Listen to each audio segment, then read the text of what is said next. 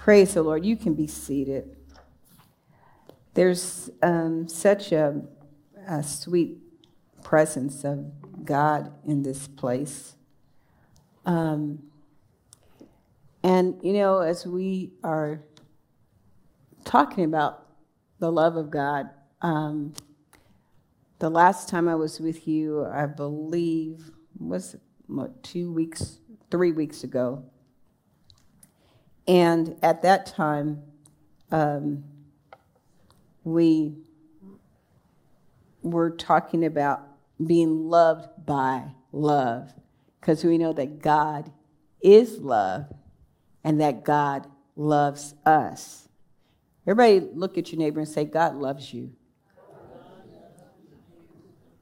Praise God. He loves you. He loves us. He loves people. And when we say God is love, it's not just something that he does, but it's who he is. He is love. And turn to 1 John chapter 4. We'll look at verses 16 through 18. We read this the last time we were together, but I want to read this again. So 1 John chapter 4, verse 16 through 18. I'm actually reading from the New Living Translation. And it says this: we know how much God loves us, and we have put our trust in his love. God is love, and all who live in love live in God, and God lives in them. And as we live in God, our love grows more perfect. So we will not be afraid on the day of judgment, but we can face him with confidence because we live like Jesus here in this world. Such love has no fear, because perfect love expels all fear. If we are afraid, it is for fear of punishment, and this shows that we have not fully experienced his perfect love. So it says here, we know how much God loves us, and we have put our trust in his love. So we not only have to know how much he loves us, but we have to put our trust in his love. We have to trust that he loves us. Praise God.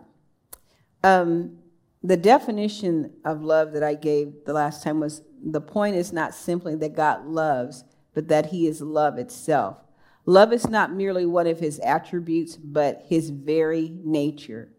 There is a difference, like there's a difference in me saying this water, and I think I used a bottle of water to show you, this water will get you wet, right? Than just saying that this is water. So in other words, I'm saying no matter what, this is water. Whether it gets you wet or not, it's still water. God is still God. God is still love. He's still love. Praise the Lord. And so God is love means that God wants the very best for you, and God has your best interest in mind. Amen. And then we also read John 3:16. And I'm going to read this out of the Message Bible. It says, this is how much, I really like this translation. This is how much God loved the world. He gave his son, his one and only son. And this is why, so that no one need to be destroyed. By believing in him, anyone can have a whole and lasting life. God didn't go to all the trouble of sending his son merely to point an accusing finger, telling the world how bad it was. He came to help, to put the world right again. Anyone who trusts in him is acquitted. Anyone who refuses to trust in him has long since been under the death sentence without knowing it. And why? Because of that person's failure to believe in the one of a kind Son of God when introduced to him. So this is how much God loved the world. So he loves everybody. He loves people, but he loves you. Amen. So tonight I want to talk about, actually, we're going to go to Romans chapter 8. We're going to look at a few verses from there. And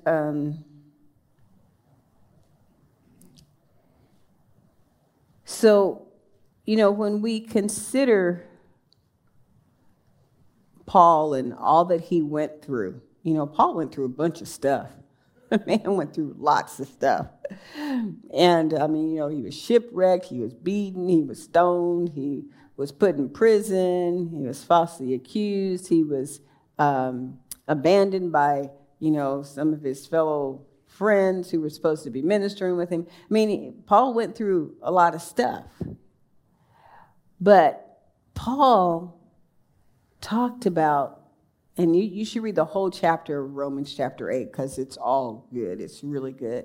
But Paul talks about how much this love, that nothing can separate us from the love of God. Absolutely nothing. Praise God. Nothing can separate us from his love. Paul was also the writer of, in 1 Corinthians chapter 13, we call it the love chapter, right? So he gave us, wrote that under the inspiration of the Holy Spirit. He wrote that particular passage, giving us a definition of love. Love is kind. He went through all of those things. And then in Ephesians, he prayed in Ephesians chapter 3, he prayed that we would understand the love of God, that we would come to know how high, how wide, how deep, how long God's love is. So Paul really wanted, and John too, John, like in 1 John, we read some of 1 John, John said that he was, the one whom Jesus loved. So there's something about this love. It was so important to Paul that he prayed that the people at that time, the Ephesian church, but also that we would come to understand how much God loves us. Because see, when you know somebody loves you, it changes how you interact with them. It gives you confidence in who you are. When you know you're loved, when you know you're valued, you have a totally different walk, totally different talk. I can tell you one thing, them kids at my house, they know that they are loved. And they act like it. I'm telling you. They come in the house, this is mom and dad's house. And they know that they are loved, so they can go to the refrigerator, They can, whatever. Why? Because they know that they are loved. Now, I do tell my children this, and I have told them, I said, you know what? Nothing will ever stop me from loving you. Nothing. I will always love you. There's nothing that you can do that will stop me from loving you. I will always love you. I'm your mom, and I will always love you. Now, you can do some stuff that I may not like, and you can disappoint me. You might even hurt me by your actions. But that will not change my love for you. It will not change. God says there's nothing that's going to change my love for you. Nothing. There's nothing you can do, nothing you can say, nothing you cannot do, nothing that you can imagine. There's nothing that you can do that can stop God from loving you. Now, are there consequences if you do things that are against his word? Sure. So, there is that side of it too. But even in that, God never stops loving you. He's looking for a way to restore you. He's looking for a way to help you. He's looking for a way to redeem you. He's looking for a way to encourage you. He's looking for a way to pick you up and say, hey, come on. Yeah, you messed up. You missed it. I remember hearing Kenneth Copeland talking about buying planes and how one time, a couple times actually that I remember, but one time he bought a plane and then, he was having some issues because he should not have bought the plane at the time. And so he went to God and God, told him, well, I'm going to get you out of this. And he got him out of it. The plane got paid for and everything. But there was consequences. Because he got ahead of God. So he had to repent. God helped him. God picked him up. God said, come on. It's all right. You still my boy. I still got your back. I'm still taking care of you. And even tonight, I just sense in my heart, I don't know what kind of life anybody in this room has lived. I don't know what you have been through. I don't know what you're going through now. But I am here to tell you tonight that God loves you. And God wants to help you. And God wants the best for you. And God is not going to turn his back on you. He's not going to beat you over the head. He is not going to condemn you. He is not going to make you feel bad. Now, you might feel bad because you knew you did something wrong. And the enemy may try and take advantage of that. But God won't do that. Praise God. So whatever state you're in, there is a God who loves you, and he loves you unconditionally. But he does not want you to stay in that condition. He does not want you to keep doing things that will hurt you, that will be detrimental to you. He does not want that. But is he there?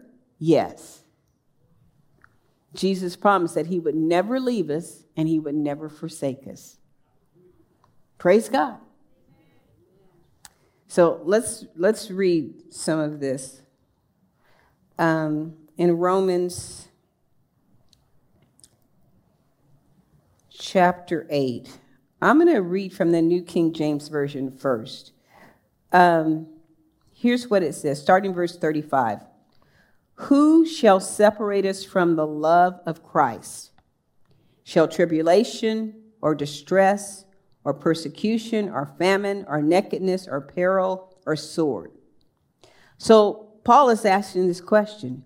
Who can separate you from the love of Christ?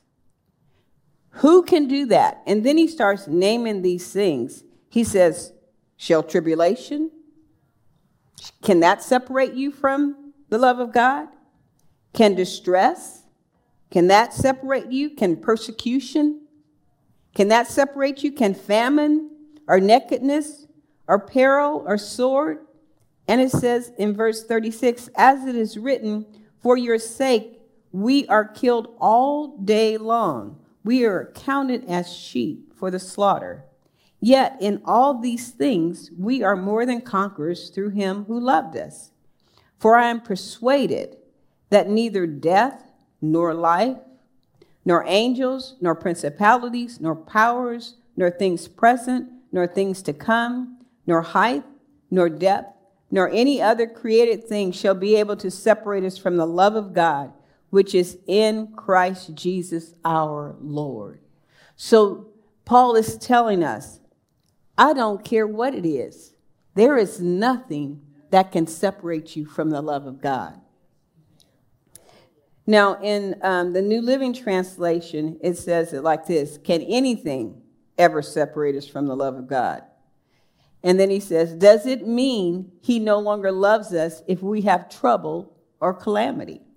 Or are persecuted or hungry or destitute or in danger or threatened with death.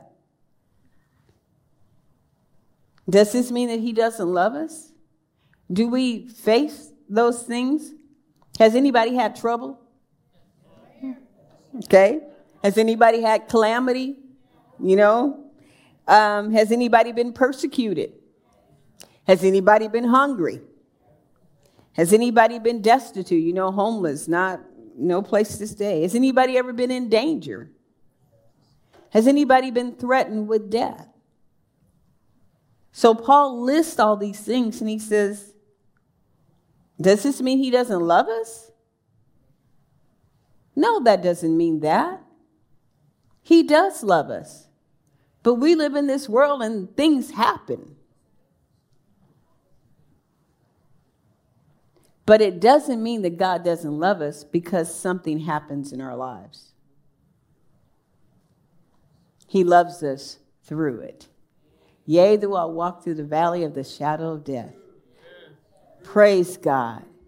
God loves you in every circumstance, in every situation. He loves you. Praise God. The Amplified Bible says that who shall ever separate us from Christ's love? Shall suffering and affliction and tribulation, or calamity and distress, or persecution, or hunger, or destitution, or peril, or sword?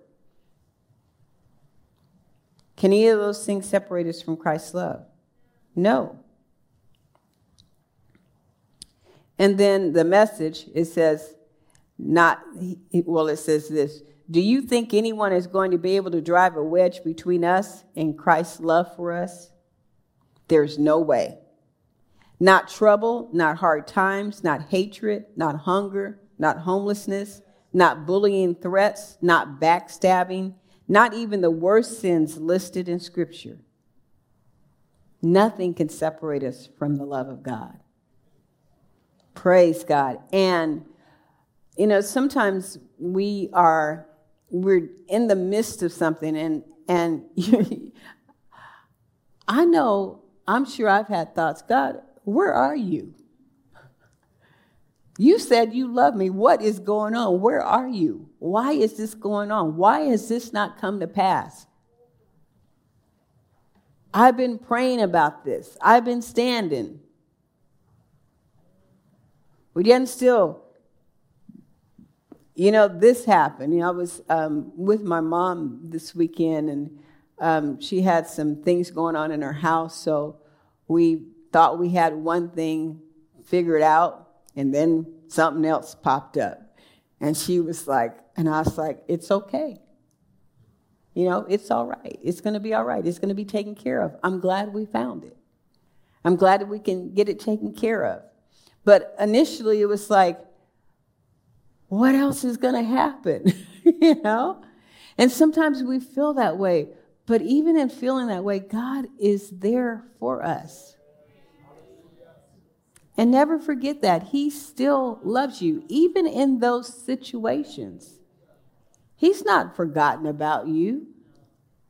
How many times have people been Christians? They serve God. They're in church. They pray. They give their tithes. They do all these things that, they're supposed to do, in accordance to the word.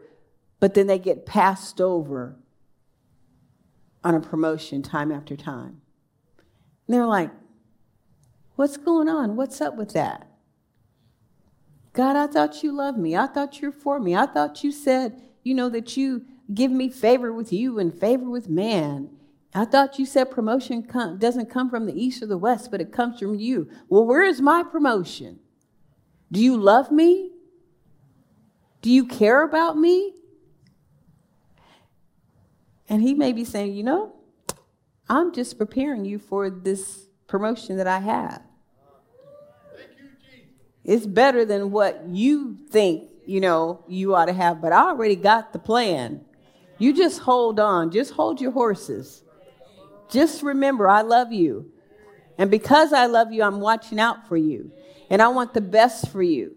And yeah, you could probably do those other jobs, but is that where you need to be? Is that the environment you need to be in? Maybe they're going to downsize in a few months or so. You know,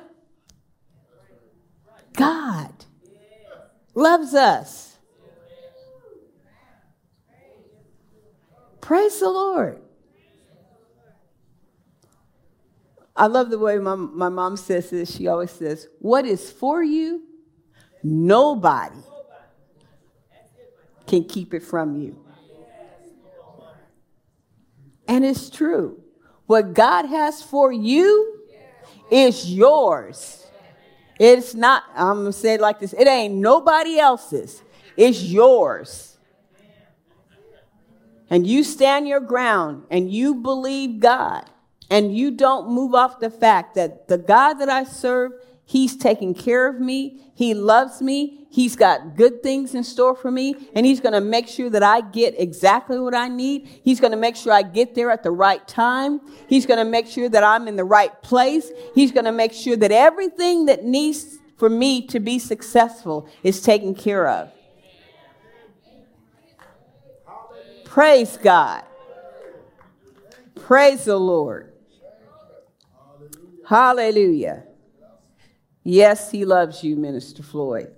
He does. He loves us.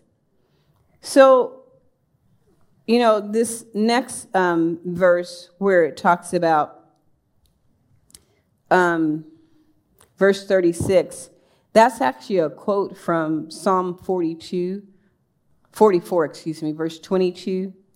And if you read the entire Psalm, they're going through, they're like, God, where are you? Do you see what these people are doing to us? Do you know we are laying down in the I think it says in the sand or in the dirt. And they're like, have you forsaken us? Have you forgotten about us? You see what these people are doing to us? You know, they think that they can just kill us like we're sheep. But then I love what it says at the end of that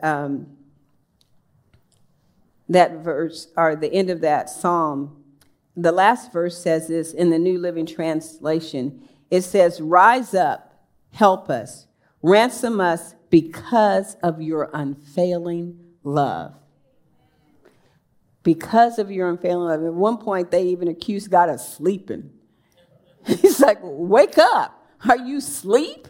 Do you see what's going on? But at the end, they say, rise up, help us, ransom us because of your unfailing love. So it didn't have anything to do about what they were doing, whether they were doing right or wrong. They're like, because of your love, we're expecting you to rise up and to take care of us. Praise God. So, you know, this love that we're talking about, this has nothing to do with your love for God. This has to do with God's love for you. It's all about his love for you. Yes, we love God, but this is talking about his love for you, because it's not based on whether you perform. It's not based on whether you get everything right, whether you cross every T, every dot. It's not based on that. It's based on who he is and the fact that he loves you. Because he loves you. He loves me. Praise God.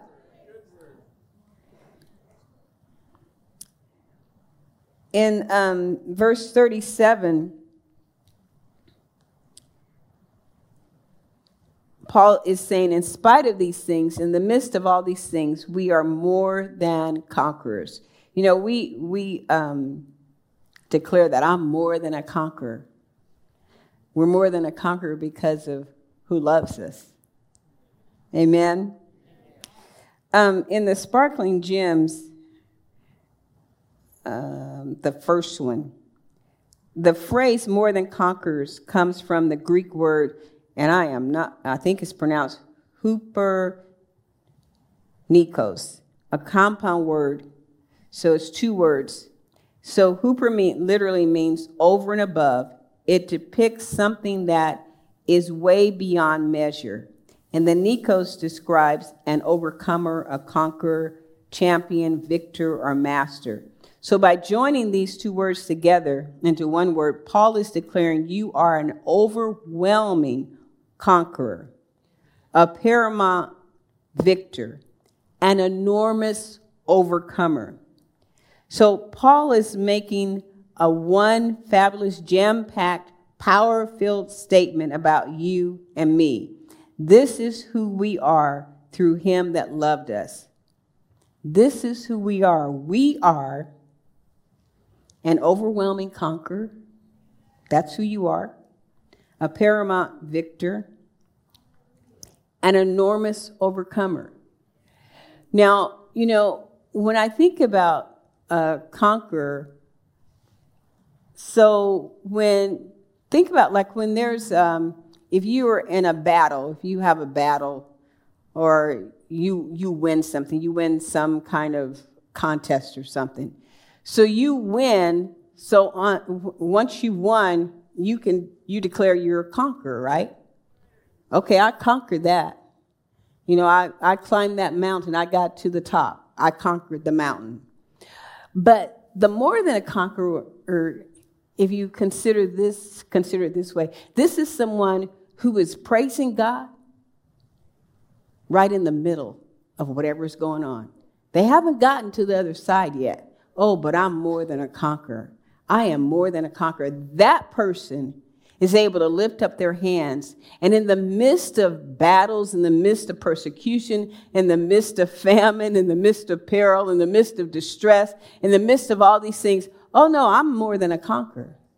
I'm more than a conqueror. Because see, it's not based on what I see. It's not based on what I'm dealing with. It's based on the fact that God said, I'm more than a conqueror. So that to me is someone who is more than a conqueror. Does that make sense? Anybody can say, oh, hallelujah, I won after you won. Right? But who can say, I'm more than a conqueror. I don't care. In the name of Jesus, my bills are paid. In the name of Jesus, my children will do what God has called them to do. I'm more than a conqueror. God loves me. He loves my family. He loves my children. He knows I have these needs. That's the one that's more than a conqueror. That's the one who will stand and say, no, this is the way it's going to be. Those are the ones who stand in the face of the enemy and say, oh no, oh no. I know what my God has said. I know what the word says. I know that I am loved. I know that God loves me. Oh, I may not have done everything right. I may not have it all together, but I know that God loves me. Hallelujah. And because he loves me, I'm more than a conqueror. Because he loves me, I will overcome. Because he loves me, I'm going to have everything that he's promised me. Hallelujah. Because he loves me, there's some good things in store for me. Praise the Lord. Hallelujah. And I'm not camping here. I'm going to the other side. Praise God. Hallelujah. Glory to God. Glory to God. Glory to God. Thank you, Father God. We're more than conquerors. Praise the Lord. Hallelujah. Thanks be unto God, who always, always, always, always, always, always, always causes us to overcome, to triumph. Always. Not sometimes, but always. Praise the Lord. Praise God. I think about Abraham. It says in Romans chapter 4, verse 19 through 21, it says, and being, New King James, and not being weak in faith, he did not consider his own body already dead, since he was about 100 years old, and the deadness of Sarah's womb. He did not waver at the promise of God through unbelief, but he was strengthened in faith, giving glory to God, and being fully convinced that what he had promised, he was also able to perform. Praise God. in verse 38, Paul said, I am fully persuaded. I am persuaded. I am persuaded. Praise God. Let's go back up there and look at that. In the New Living Translation, it says in verse 38, I am convinced that nothing can ever separate us from God's love. Neither death, nor life, nor angels, nor demons, nor fears for today, nor our worries about tomorrow. None of this stuff, not even powers of hell, can separate us from God's love. So whether it's in the sky, above, on the earth, beneath, nothing can separate us from the love of God. And Paul said, I am, in this particular translation says, I am convinced. Are you convinced that nothing can separate you from God's love? Praise God. Convinced. Persuaded. Persuaded. You know, when you're persuaded about something, nobody can change your mind. Oh, no. You can't tell me that God isn't real. It's too late. I already have a relationship with him. So you can't persuade me different from that. I'm already persuaded that he is real. Are you already persuaded that God loves you? That he cares for you? Paul said that he said, I'm persuaded. I'm convinced. Nobody can change my mind about that. That's what Paul was saying. You cannot change my mind. It's too late. I already know. I've already experienced it. I'm fully persuaded. I'm not moved. Nothing you say can change my mind. Nothing you do can change my mind. Nothing. Praise God. Oh, let's see. Let me get to. Okay, so Paul was persuaded. I could say a lot about that, but let's see. Let's look at verse 39. So Paul is saying in verse 39, he said that no power in the sky above or in the earth below, indeed nothing in all creation will ever be able to separate us from the love of God that is revealed in Christ Jesus our Lord. So there's nothing, you all. No fears about today, nothing about tomorrow, nothing about, the future, the past. Nothing can separate us from God's love. Praise God. Well, y'all, I always have a story, right? Not always, but sometimes. Let me just read this. I have several actually tonight, but one of them is too long for me to read now. So let me find it, read this short one to you. Okay, y'all ready? Okay, let me see. What did I do with it? I probably should know it by heart, too. Okay, basically, I'll give you the short version. Oh, here it is. I read a story about a family who was persecuted by some Muslims. The family consisted of a little girl and her parents. And they killed the little girl's parents because they refused to denounce their faith in Jesus. And sadly, they killed her parents, the little girl's parents, right in front of her. So then they asked the little girl, and this is a true story, okay? So I didn't make this up, and somebody just didn't write this. This is a story about martyrs. So this little girl, I think she's like 8 years old, they asked her if she believed in Jesus, and she said yes. And they asked her if she would denounce Jesus, and she said no. So they told her, they said, well, we're going to throw you in with these dogs. So these dogs were vicious dogs, and they were they hadn't eaten and stuff like that because, they used him to terrorize people. So anyway, they did throw the little girl in there. And so the next day they came to, see what had transpired. And the little girl was there on her knees praying. And the most vicious dog of the pack was laying next to her, protecting her from the other dogs.